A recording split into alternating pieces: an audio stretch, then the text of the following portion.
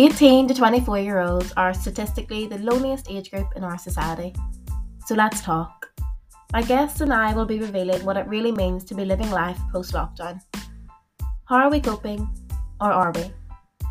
With special guests in the world of wellness, this series will discuss practical methods of taking care of our mental and emotional well-being in a fast-paced world. What if slowing down was actually a means for achieving more? What if investing time in ourselves was actually the best way to invest in our relationships? Welcome to the minds of millennials. This is Soulfully Ginger, the podcast. This season of the podcast will dive deep into the reality behind students' life after lockdown.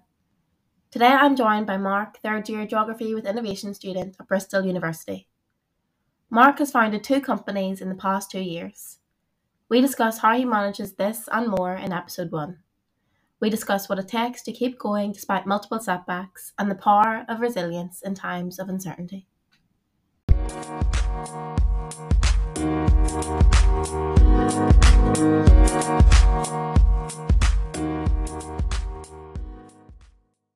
Introduce myself. Yep.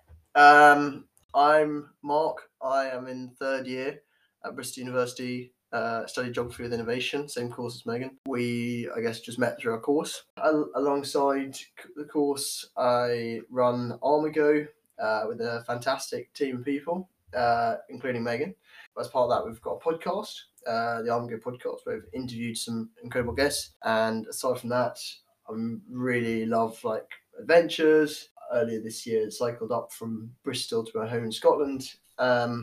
And yeah, it's a pleasure to be here. I wanted to start with how you usually start your day. You're at uni, it's the middle of November. How do you start your day, basically? What's the first thing you do when you wake up? And have you got any routine that you think has kept you going until now? It's week 9. Big time. I mean, it's one of those things that, there's plenty of people that talk about their morning routine and stuff like that. I kind of just found what works for me, but it's something that I've refined over quite a while, purely because the difference, can be very significant. If you start off the day right, then you can have a fantastic day, and then start the next day and so on. What I try to do, and I think it's important to realise I don't do this. I sometimes it doesn't always go to plan. What I do most days is actually start the day off the night before. So I write out I've got a little notebook, and I write on the notebook, I do wake, whatever time I'm waking up, and then water, and then gratitude. So at that point I think of 3 things I'm grateful for, and then I would often then go into either doing a workout, or maybe sometimes going for a walk first, workout, then have a shower, often have 30 seconds cold at the end. That's changed actually recently, because I used to just go straight into the shower and do 2 minutes of cold shower purely, but I've actually changed a few things. So it's always changing and updating it. Then it's breakfast, then I write a bit in my journal, and then I write out my goals for the day. And it sounds like one of those kind of cliquey things, the whole doing all that stuff, but personally I've found it's had massive advantages.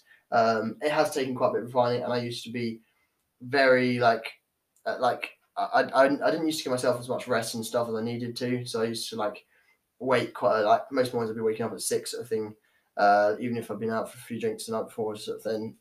So I've had to kind of ease off on that, and it's actually had a lot of benefits and advantages. Yeah, I feel like it sounds like a lot whenever you say it all together, but I'm sure by now it's second nature. Oh, it's just second nature. But is that something you learned just at uni, or is that something you had throughout school, or because it's a habit, but habits take time to form? Yeah, I think it's just been about having that kind of mindset of I want to improve that. Yeah. And so it's come naturally, and then picking up bits of advice here and there. Loads of successful people always talk about gratitude, thinking of 3 things you're grateful for every morning, and that just instantly is one of those things that increases your happiness. Yeah. And it makes you think of things you're grateful for throughout the rest of the day.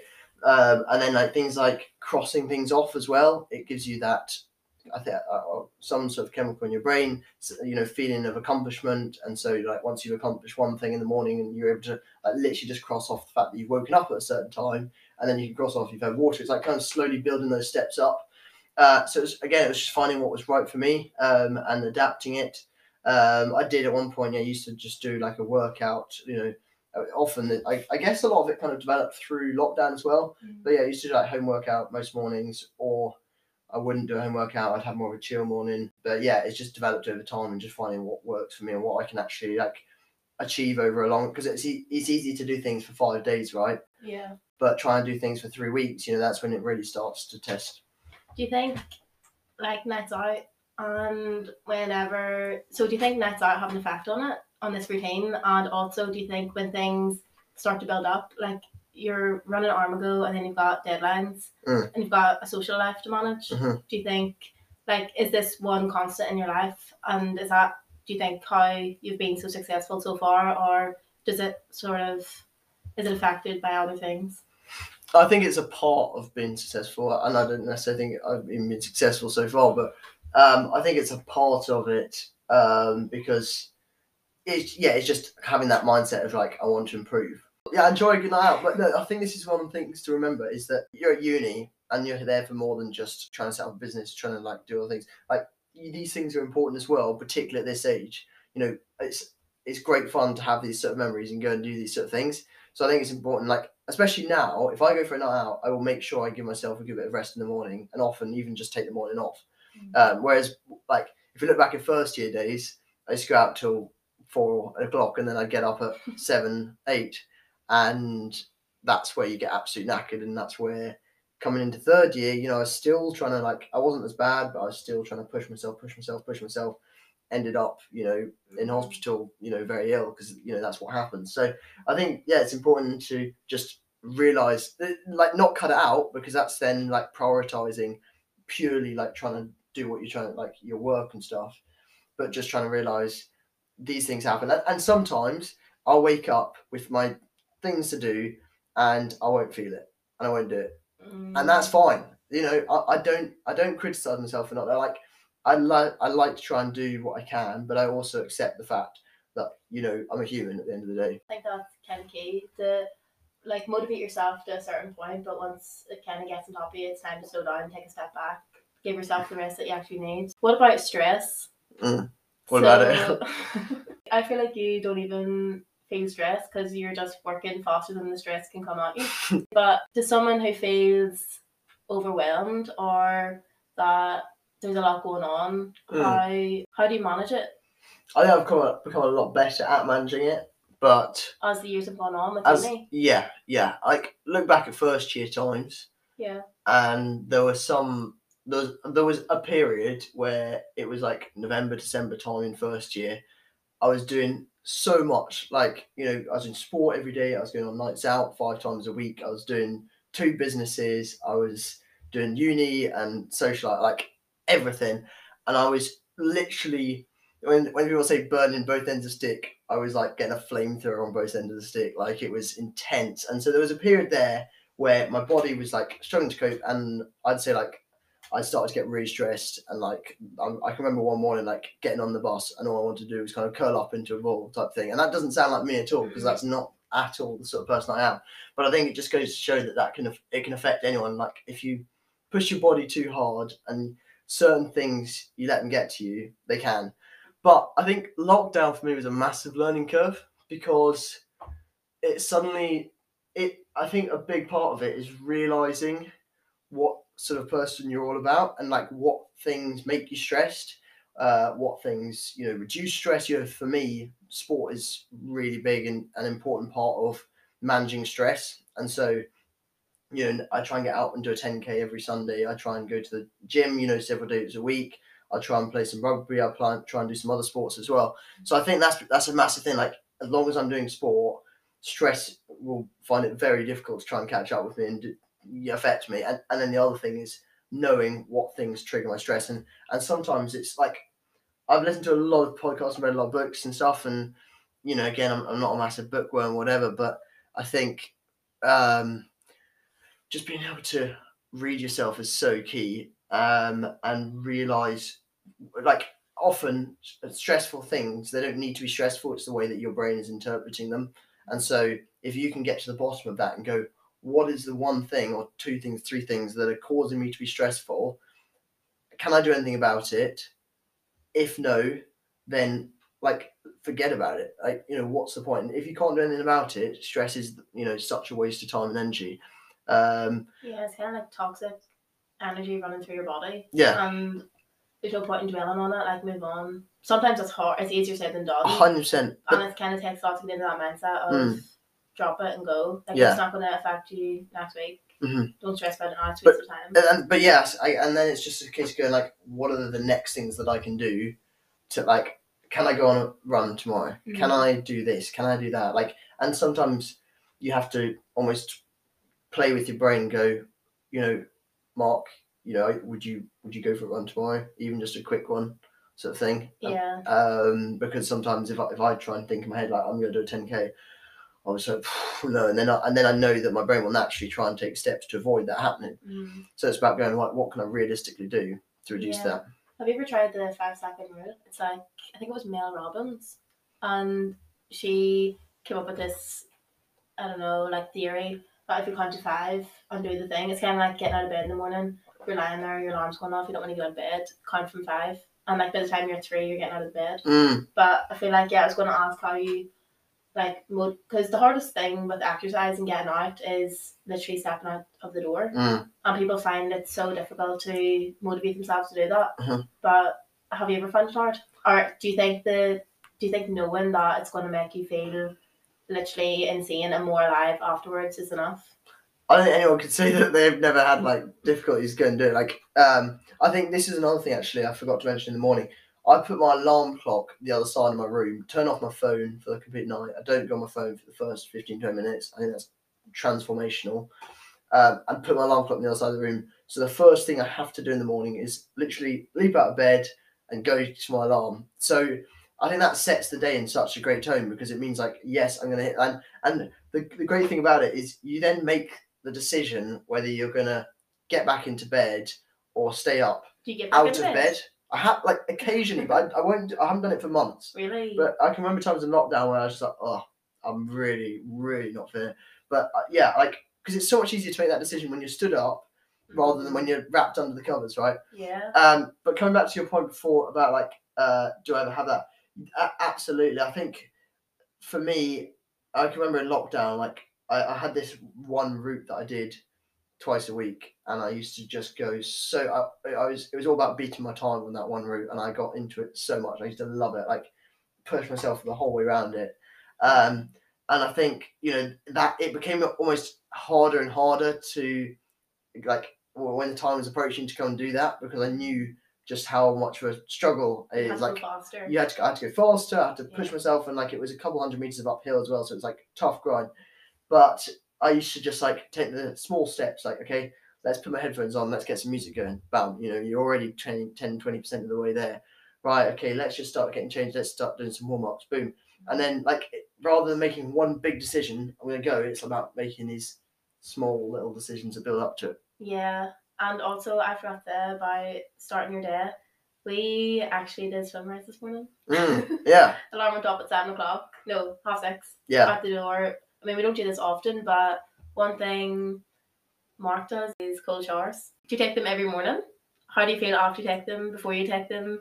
Do you recommend them to someone that might hate the idea of a cold shower? Well, so I've been doing it for a couple of years, and I was definitely doing it all through lockdown, and it's changed from what it used to be for me. It used to be like overcoming that mental barrier, because like I used to literally, I wouldn't have any warm shower. It would be like I used to have warm showers like every third or fourth day sort of thing, but I do the other ones are cold, and it would literally be a case of I'd put some like Avicii music on or something to get me going, and then I'd literally put the cold tap on max cold, jump in the shower, and like it would be a case of like, you know, it's a bit like going swimming. Like you get that cold shock, and it's like last 2 minutes in that, and then I'd feel really on top of myself, and then I'd go out there and hit the day.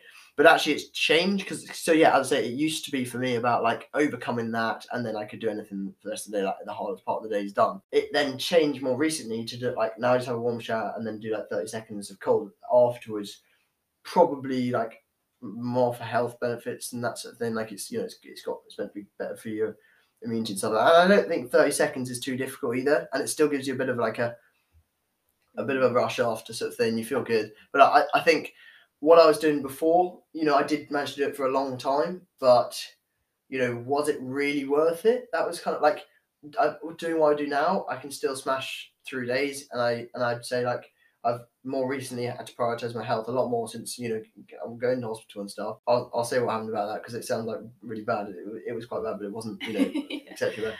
But like I've had to really prioritize my health, and I think that's been one of the things that like just sometimes going a bit easy on yourself because there's plenty of challenging things, and it's like, do I really need to be being so hard on myself like that? It's once you reach certain boundaries and once you push past them and you realize how much you can do, and then once you start living so fast paced and once you start achieving so much, you're like, right, more and more and more, and you don't want to slow down because slowing down is like almost setting yourself back because you have so much potential. But then you have to remember you're human and like you have basic needs, and one of those is rest. And like it's amazing to be so productive, but yeah, I think that was a big lesson. Oh, it's hit me hard, but like not just because I got ill once. I then got ill 3 weeks later. Literally. So were you ill that time? I was in bed 5 days, and I couldn't really do much. Whereas the other one, it was probably similar. But I was first time like I had to go to hospital. Second time, I suppose I was at home for the second bout. Did you go to hospital then? No. But just to clarify. Yeah, for anyone listening. I was really run down. There was lots of tonsillitis going around uni and stuff. It was Freshers Fair was like our big event. Like we've been working on Armago for about 2 years, 3 years. It started in July 2019. So. And then we'd be working through lockdown, and this was like the big kind of launch in Bristol. And Mark just gets ill, like the day before it. Yeah, it took a while for the lesson to hit in. Yeah, but actually, it's kind of been one of those things of slow down to go. I feel I'm being even more productive and getting even more done now, which is the irony of it. We were talking the other day, and you said about putting things in, was it 10-minute chunks? Oh, that's something I love doing. That's literally such a life hack. So basically, because like you have so many deadlines and so much to do at uni, but one thing we were speaking about was is it in your calendar? You put them in and then delete them as soon as they're done. Yeah, so I'll literally, once I've got my list of my goals that I'm doing for the day, this is the biggest hack. Like it's incredible. I've got my goals for the day. I then will, like when I'm ready to start working on my laptop, I'll do like first 5 minutes. Like, so let's say I start 10 to 10:05 plan, 10:05 to 10:15, boom, I go do this thing. 10:15 to 10:20, boom, go do this thing. And my goals aren't just like work. Like some things will be like cooking or doing the bins or washing or whatever it may be, or like even calling someone up. But I think most things can be done in 10-minute chunks. Like, even if you're writing an essay, like I did this recently for our innovation essay. I've got ahead, like I'm usually the sort of person that puts things in the day before they're due and starts working on it then. But like with this, I've literally been able to go, right, I'm going to, rather than like putting the goal down for the day is write the essay, because that's so unrealistic. It's literally like brainstorm ideas for it. Bam. Okay, small task, done. Bam. Okay, and I can do that in 5 minutes, and then I can maybe later on in the day, I can spend 10 minutes flicking through some readings that I think will be useful. Bam, that's nothing done. And it starts to like, because you put things into 5 or 10 or 15-minute chunks, you work on it for that 15 minutes, you aim to get it done and cross it off and then delete it from your screen. Like I tend to do it on Evernote, whatever it is. OneNote, is it? Something like that? Yeah, One, is it? Yeah. I tend to try and get, and then at the end of it, it might get to 11 o'clock and I'll say, right, 11 to 11:15, gonna have a coffee. And it sounds really rigid and it sounds like it's not giving you much flexibility to do things in your life. But actually, it means that it gives you more flexibility. I'd say like it means that the thing, I've got a couple hours and I can get so much done in those 2 hours. Like I think what often most people probably cover in a day, but I can get that done in 2 hours because I'm really hyper focused on those things. I know exactly what I've got doing that for those 10 minutes. And if things get run over, that's fine. Like I can always just reset the thing. But I think it's about having the plan in place that really helps. Because I was saying this the other day about time. The task expands into the time you give it. 100%. So if you say, right, from 2 to 3, I'm going to do this essay plan, it will take you from 2 to 3. But if you give it 10 minutes, if you do it 10 minutes, you'll have it done. Yeah. And then you've got more time to work on something else. And I wouldn't even be surprised if you did a better job of it. Yeah, you probably would. We learned that in innovation though too, about coming up with ideas. Yeah. It's like Brainstorm for 5 minutes. Bam, bam, bam, bam, bam. Or even 60 seconds. Yeah. Good for arm ago too, like just coming up with so many ideas just because you've given yourself a time constraint. Yeah. I was going to talk about resilience. So something comes up, right? You've got your plan for the day, you've got a deadline or something else comes up. How do you bounce back? Or where do you think that, and also where do you think your resilience has come from? Or how do you practice it? So I think my resilience probably come from my childhood as much as anything else. I went through quite a few challenges, and my parents were very, very good, I suppose, at bringing me up in a resilient sort of way. You know, we were sort of family that would be out and about all the time. We used to go cross-country skiing with my dad, like when I was like 8, and we'd go way up into the hills. And then I had got run over by a car when I was 10, and that was 9 months of crutches. You know, that requires a bit of resilience at that age. You know, I had a bad sailing incident where there was literally like a massive storm that we got caught in again at the age of 10, and there was literally like RNLI helicopters and shit flying over the top, and it was like the worst storm they'd ever encountered on the west coast where we were. Who were you with? I was with family and one of my really good mates, George. I didn't know that happened. Yeah, mad. That's so scary. So there were a few things like that, and as I say, the way that I was brought up, like I can remember there was one particular place that we used to get to when we go skiing, and then I was really young. I used to literally, when I'd be skiing, I'd imagine that I was being chased by a bear or something like that. I used to absolutely love going for it. But there's a place where we used to get to where we'd be, quite up. I used to live in rural Scotland, so we'd be quite up in the hills, and we used to get to this gate that we used to go over, which would take you right up into the hills beyond that. And my dad always, at this point, would always be like, it's when the going gets tough that the tough gets going. I think it's small things like that that have just been built over years and years, where, I'm hugely appreciative to my parents for bringing up in that sort of way. But I'd say that's where it underlies. And when I was 15, we went off cycling down the River Rhine, which is like 1,500 kilometers. And that's like a family holiday. So just to give you a bit of context like that, I'd say that's where it massively came from. So to that extent, I was very fortunate. I'd say I also had some challenges at school. I think a lot of people probably had some challenges at school, and I really felt, there were some very lonely times, and I think that the only person I could really draw upon was myself. And so I learned a lot about resilience. I can remember going into the showers, and I'd literally kind of draw a graph from bottom left to top right of where I was then and where I was going to be, and because I felt that I was going to take off, and so I think I really built that inside me, that I was like, and it made me realize, if you want something, if you want to go and get something, you've got to go after it yourself. Like, no one else is going to get it for you. You've got to, and that requires resilience, and it requires self. So yeah, I think, and then Armago's had all sorts of setbacks. There's everything that goes wrong will go wrong. Everything that can go wrong. There's been no slowing down with it. No. There's been massive setbacks, but there haven't even been setbacks. There's been challenges, and we've all hopped over them, but you've been the leader that's been like, right, we're not slowing down, we'll go even faster. Yeah.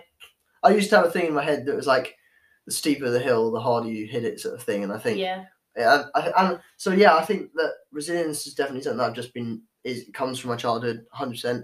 And just the way I view things, which again just comes from experiences. Yeah, it's all about mindset as well. You've read lots of books on it. Oh yeah. But it helps. It's been your childhood, and you've had that with your family and growing up and stuff. But I feel like people can, if say anyone listening hasn't had that and hasn't developed those skills at a young age, there are ways to do that, big time. Books, especially podcasts. Books, but then it's also about practicing it yourself. We were talking earlier about getting out for those runs and stuff.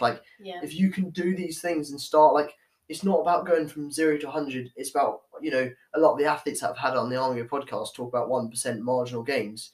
What can you be doing on 1% basis? And then it's about when the setbacks happen, that's the true test of someone's character. And that's when you see resilience. That's when you see what happens. And I think it's at those points when you can really build your resilience.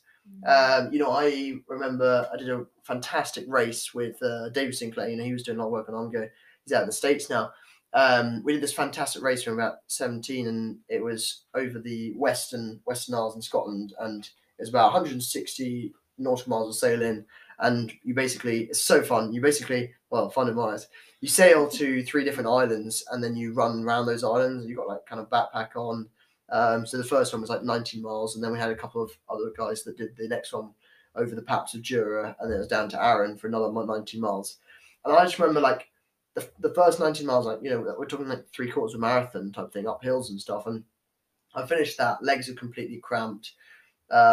Things were moving pretty swiftly through the body, let's just say, and like, you know, dehydrating everything. And I just remember, you know, we're approaching the next one to do. Like, it was, you know, I had a bit of rest between them, but we approached the next one, very little sleep and everything. And I remember just thinking, there's no way I can do that. And I think, you know, when I was able to go and push through it, that's where you break down what your previous barrier was, and that's where resilience can form. And that's much down to like friends. You know, I can remember the running guy that I was with, you know, at the time, saying like, stay on my heels, stay on my heels, stay on my heels. Right, like, you know, your body's screaming to shut up, to stop, and it's like, stay on my heels, and you're just doing anything. Like, I ended up like literally collapsing at the top, and they even ended up having to carry me a little bit actually at the end of the hill. And then I was given some energy drink thing, and I was off again. But for me, like, that's the foundations of most things. I know, right? Okay, you can be your own top supporter for 90% of the time, but like, it kind of is. The more I've grown up, the more I've realised it's about who's surrounding you. And big time. Like the support network that are carrying you like to where you want to be. Not necessarily carrying you, but supporting you, so that whenever you do, you don't want to get up and go. Yeah. You've got people there that are like... And those are your choices, who you choose to go to at that point. Yeah, remember, it's you're the sum of the 5... Is it the 5 people? 5 people, yeah. You surround yourself with. That's kind of hard to practice at uni, though, because you're coming and you're like, first year you're meeting literally 500 people in the first I think first year's tough. And then once you go through the year, second year, you're like filtering down. Yeah. Like, you're choosing who you want to live with. And then third year, you're building like really good friends. How important do you think it's been to find those people at uni? Because you know in yourself that you're fine alone. Like, you know that you can do whatever you want by yourself. But how much do you value having those couple of friends around you, or those 10 friends, whatever it might be, at uni, and what does it mean to have them? Yeah, I think it's important. I think environment is a big part. You know, at home, I was, you know, lockdown time, if we're talking, I was at home for months by myself with my parents. But my parents are very active, very busy people. So it gives me the need, you know, over time, you start to kind of form habits of the people around you, right? It sounds so cliche, but it was a time to actually like look at yourself, think what actually you want to get out of the next 5 years, whatever, 2 years, and start working towards it. But I feel like I was ready to come back to uni afterwards, because you're saying environment, you're motivated whenever you're living in the city to like go way higher than you could do whenever you're living at home. No, I really agree. You know, I think I've been very lucky this year living with sort of people like, you know, it doesn't need to be people that are like interested necessarily in the same stuff. Like, you know, not everyone here does startup things. You know, that's just something that I'm passionate about. But, you know, the others are busy doing other things. And so, you know, I think it's important just to find people that, like, if they're always busy doing other things, you know, chances are you're going to be encouraged by what you're doing to stay busy, you know, but also being surrounded by people that will look after you and look out for you. You know, those are the sort of people that you really need in your 5. But those 5, you know, whether it's 5, whether it's more, I think it really varies. I think it's more just in the environment, to be honest. One thing that you do as a house is you make dinner for each other each night. Yeah, most nights, yeah. You take turns who makes dinner. That's kind of like, that's really nice. That gives you the feeling that you're actually at home. Yeah. But it's like being at home and like having dinner together. Yeah. So I feel like that's one thing that people could try to like implement in their student houses. Everyone's on a different timetable, obviously, and everyone's schedules are different, but it's nice to come together like that, and it kind of like just brings us all together a bit closer. So those are easier things to do. If you could pick, I'm gonna say 1, but you can give 3 max. Okay. Books or podcasts. Okay. That you recommend that maybe have pushed you to do something, or have like improved your mindset on self-improvement. Self-improvement. I thought Rebel Ideas was really good by Matthew Syed. It's a fascinating book about neurodiversity. And particularly doing startups and things like that, it's so important to have neurodiversity. It creates a better team. It creates, you get more stuff done. I think that's fascinating. But I'm super interested in team and leadership and that sort of stuff. So like Matthew Side's a fantastic one. He's written a lot of very good books. Like I think he wrote Black Box Thinking as well, which is another really good one. But also like Simon Sinek as well. He's fascinating. Like I don't know if you've ever seen his TED Talk. I feel like It talks about like the golden circle and start with why. Yeah. That's really good, but that's not good. I thought so. The first ever kind of like entrepreneurial type book, if you want to call it that I was introduced to was Richard Branson's. Actually, my mum read it before me, didn't she? Passed it to me. His story. If you read into it, like it's easy to look at someone like him and just go like, yeah, he's got all these business and stuff like that. But when you read his story from like this very beginning, he was in the same position as any of us, sort of thing, and seeing what he went on and did, and I think it's very difficult to kind of appreciate that. Yeah, and I think like that comes back to gratitude. And whenever you're writing that list in the morning, like 3 things, it's the simple things. You don't wake up and write down, I'm grateful for like my Rolex watch. You're writing down, I'm grateful. Well, for me personally, whenever I've done it, it's like I'm grateful for going for coffee with X, Y, and Z today. Yeah. Like the relationships that you have, and I'm grateful for my family. Like just as simple as that. And it does. It like unleashes something in your mind. 100%. Turning a negative into a positive as well. Like this morning, I woke up shivering. Like my room was so cold. I'm going to sort that out. But it was freezing. Like you could literally see my breath. And I don't write them down. I just think of them. And the first thing I thought of was I'm grateful to have a comfortable bed. You know what I mean? Like it's kind of like. Yes, I was cold and freezing stuff, but at least I've got a comfortable bed. So I've learned that in like if you're in the kitchen and it's a mess, like, and it's so easy to get annoyed and to like raise your blood pressure and like have stress running through your body. But if you just think, right, it's a dirty fork, or like it's a dirty floor, like I'm grateful that I actually have running water.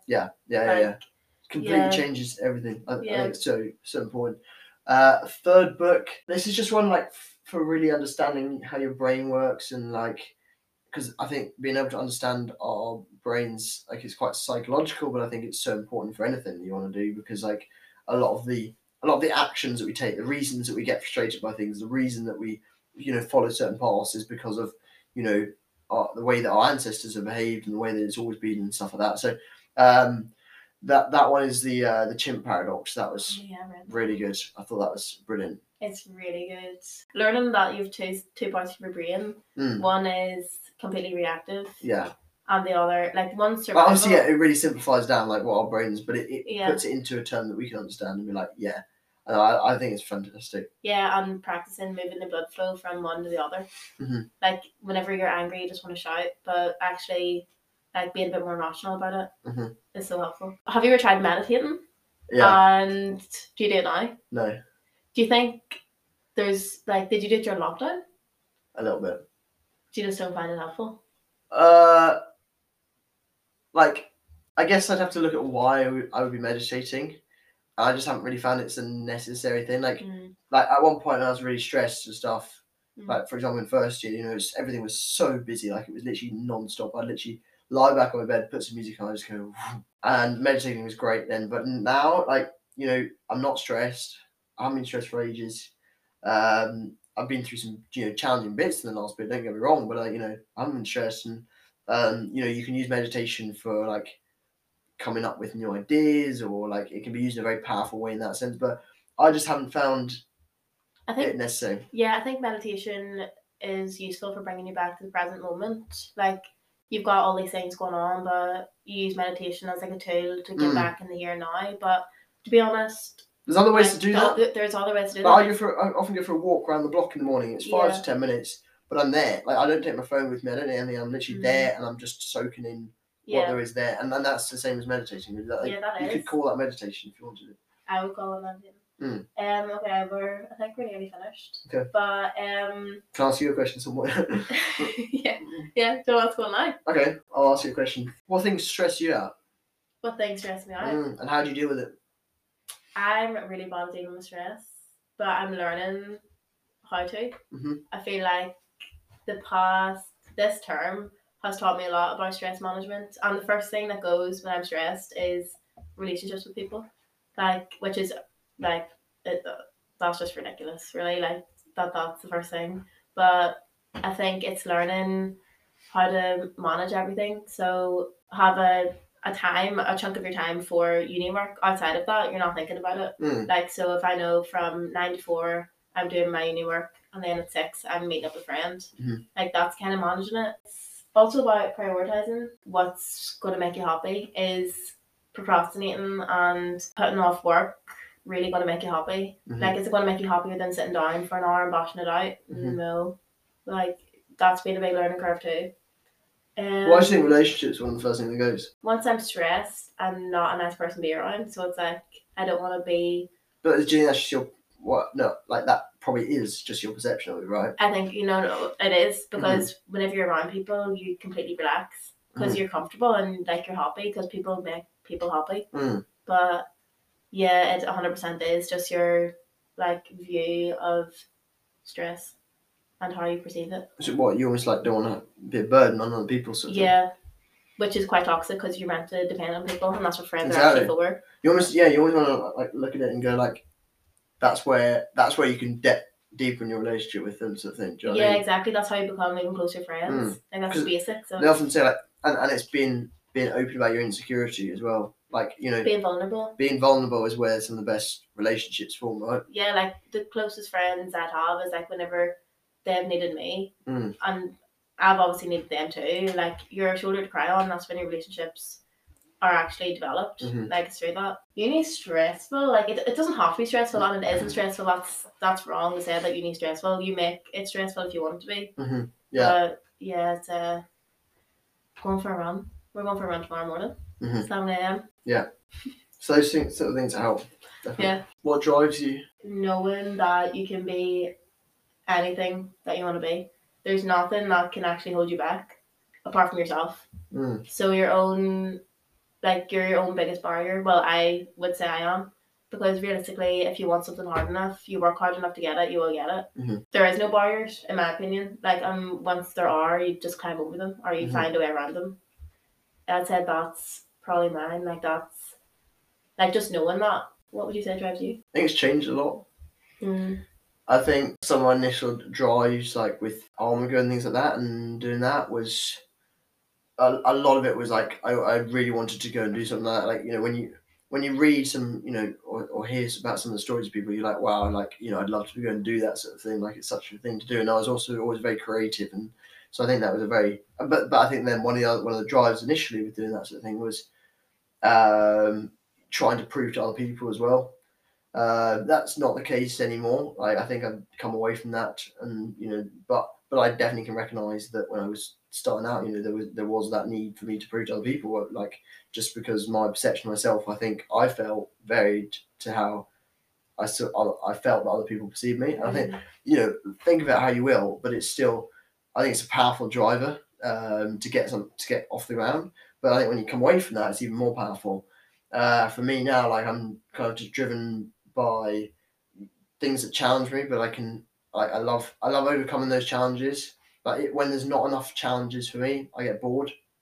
So I think that drives me, definitely, like the challenge of things. I enjoy spending time with other people. Definitely, that drives me a lot. And doing big adventures. At some point I want to go and cycle around the world, potentially even row across the Atlantic. Like, I think perhaps those came slightly from a place of like trying to somewhat prove to other people, but also like perhaps prove to myself. I think it, yeah. But I know that I can cycle around the world now. Like, I know that I can do that 100%. Like, I fully believe that I could do that. So I don't see it as that sort of thing anymore. I more see it as, I think it's weird, because if I say to people that I'm doing that, most people just accept it and like, yeah, cool. I much more see it as like a adventure, and I think that's what life's really about, just having fun.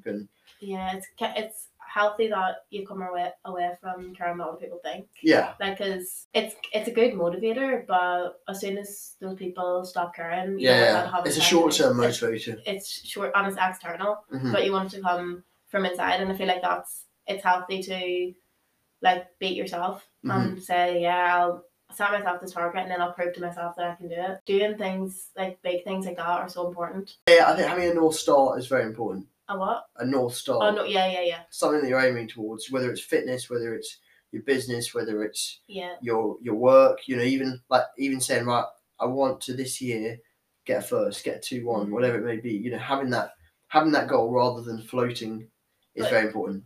But you also you can have the goal, but you have to actually work every day. And it's 1%. It's not getting up and reading a textbook in a day. It's getting up and like improving yourself by 1%. Like, what can I do today that I didn't do yesterday? That's going to improve me every single day. Like, it's the simple things. But yeah, I think having a goal and working towards it. Simple, but also sustainable, I think is important. Because if you start adding on too many things, every day, it's hard to try and manage all those things. Something I started doing with the Ongo podcast is every week we have one thing. So I've got a column list for each podcast. One extra thing we're going to do to help promote it and grow the podcast, whatever. And that's great because it gives me a checklist. But I worry about the time when we've got so many things on that list that it starts becoming overwhelming. Do you know what I mean? Yeah. But I think then at that stage you've got to tweak the things you've already got and go, right, we're currently doing this. Can we do that thing better? Right, make that the thing rather than try to do something new. Yeah, something else I wanted to ask was about outside opinions. Right, so you're coming to uni and there's I don't know if you've had it, like imposter syndrome as well, but caring what other people think. Like, do you think you've ever had to deal with that? Do you think you've overcome that? Yeah, I used to care a lot more about what other people think. I think we all care a little bit, it's part of who we are. Yeah, to fit in and to have a tribe. Yeah, exactly. That's basic human. Yeah, basic human needs. Yeah. But I think that I've come a long way from what it really was before, when it was. I definitely did feel that I was trying to prove to other people perhaps a bit before. I think. But not anymore. Yeah, I think that can grow in your mind. That anxiety is a big thing at uni, and I think knowing that once you have those thoughts of what people might think, and once you dwell on that, you're feeding it, and it'll get bigger and bigger and bigger. And it's easier said than done, but sometimes taking a bit of perspective and realizing people actually don't really care that much. Yeah. They might pass a comment on something that you're doing, but that's on them. Everything's neutral, and if they're gonna take something negative from something you're doing, then but also thinking whose thoughts and opinions really matter to me. Yeah. And then listen to them. Like my parents, my sister, my close friends, those opinions, if they say something, then I'll definitely listen. Whereas, if someone off the street said something, does it really matter? Yeah, exactly. Focus on them, and drawing them out with people that actually matter in your life, yeah. One last question. One piece of advice that someone has given you in your life that stuck with you. Yeah. So that's my dad definitely influenced on that side. My mum though, I'd say, was the other big one. She said to me, I remember her saying it when I was really young, and it's just stuck with me. If you want something enough, you can get it. And that stuck with me for life. That's true. There have been times with Armago, for example, where it's been so tough that I have been stuck in bed, physically unable to get out of bed because I'm literally going, holy shit, there is so much that's going wrong right now. Nothing's going right. It feels like everything's against you. And it's just where do I even begin? And, I think of those bits of advice, it's when the going gets tough again, and that's just delivering a message to my brain going, you're stronger than this. You can get through this. And then, if you want something enough, you can get it. It's it questions my inner drive. How badly do I want this? Or, is that it? Yeah. And it's well, it's not it. Because, think about how far I've come. Think about, where I want to take it. Think about the people. Think about everything. So I think it questions those things really to their root, which is why I love them so much, and why they're stuck with me. Yeah, and you said about sending to your brain. The things you tell your brain it believes, it doesn't know the difference between what's happening and what you're thinking. So it's kind of really important to feed your brain with things like that, to constantly remind yourself, got this far, we're going to keep going. Any last words of wisdom? I think there's a lot of people our age that it's very difficult feeling like there's any sense of direction of where they're going and what's next. There's always there's massive uncertainty, but I think it's really important to realise just how young we are, and that having a bit of patience, you don't need to achieve this by the time you're 22, you don't need to achieve this by the time you're 24, just having a bit of patience and just enjoying things, and once you can accept the fact that you plus every single other person out there in the world has no clue where they're going with their life, and like what things are out there, then suddenly it becomes so much easier because you just enjoy the direction, you enjoy moving forward, you enjoy like your surroundings, and you don't need to worry about that. Like that can easily become a massive factor for stress. Like there's so much uncertainty, particularly in a startup. Like, you know, startups could go in any sort of direction. They could, you know, crash you know, before your feet, before you know it. Equally, you know, there's small chances where startups do very well. So I think it's just embracing that uncertainty. And I think that's really important for people at our sort of age, because there is high uncertainty.